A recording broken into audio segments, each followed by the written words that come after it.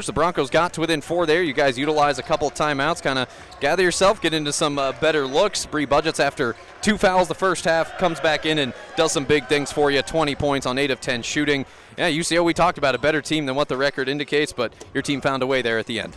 Yeah, absolutely. I mean, I felt good that at halftime we were where we were without Bree. Yep. And she had a great second half, obviously making big baskets for us and big plays really on both ends. I mean, I thought she really locked down the stretch and defended well and made up for getting foul trouble for sure. And I thought we were much better defensively down the stretch, but we had periods of simple mistakes and a lot of trouble guarding the dribble drive at times.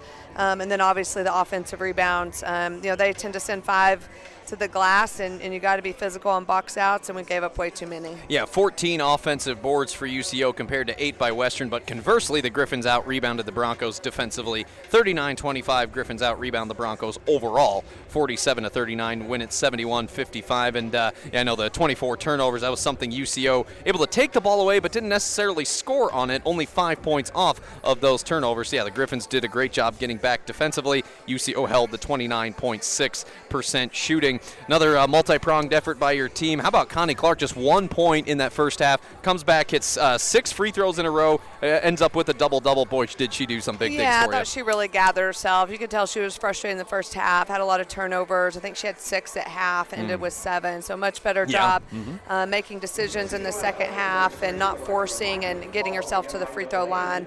As a unit, way too many turnovers. A lot of them were travels and throwing it out of bounds. They weren't live ball. We were giving them necessarily opportunities, but we've just got to clean it up, and we've got to have better decision making, trying to thread needles in transition instead of just making simple passes in the right basketball play. So when this team figures that out, I think they're going to be really, really good, but there's a lot of work there. Yeah, UCO also able to come up with 13 steals, but again, Missouri Western wins it 71-55, and the Griffins ended the game on a 5-0 run. UCO did not score for about the last 2 minutes, 20 seconds, and it was the Bree Budgetts 3 with about a minute 20 to go, put the Griffins up 14, and ultimately kind of put this one on ice. 10 points for Trinity Knapp, solid things from her throughout the day, and 12 points off the bench for Mary Foltz as well. So, every road swing important. 2 long trips for you, coming away with wins, your 8th straight, back home for Lincoln, and then I know we can't look ahead too much, but undefeated Central Missouri a week from today as well.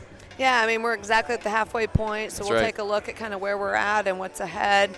And obviously focus one at a time. But, there's a lot left in this league to compete for, and we're excited. That's right. Yeah, lots can happen, that's for sure. And we only see UCM once this year, unlike last. So, yeah, that's going to be a fun game. But Lincoln's first. Lincoln beat Northeastern State today. So it's a 5:30, 7:30 doubleheader back in the friendly confines of Looney on Thursday night. That's who Missouri Western sees next. The Lincoln Blue Tigers. Missouri Western wins today, 71-55. The record is 15-4, 9-2 in the league, and the 8th straight win like we talked about. That's Coach Candy Whitaker. Coach, thanks so much. Congrats and safe travels back. Thanks, Tommy.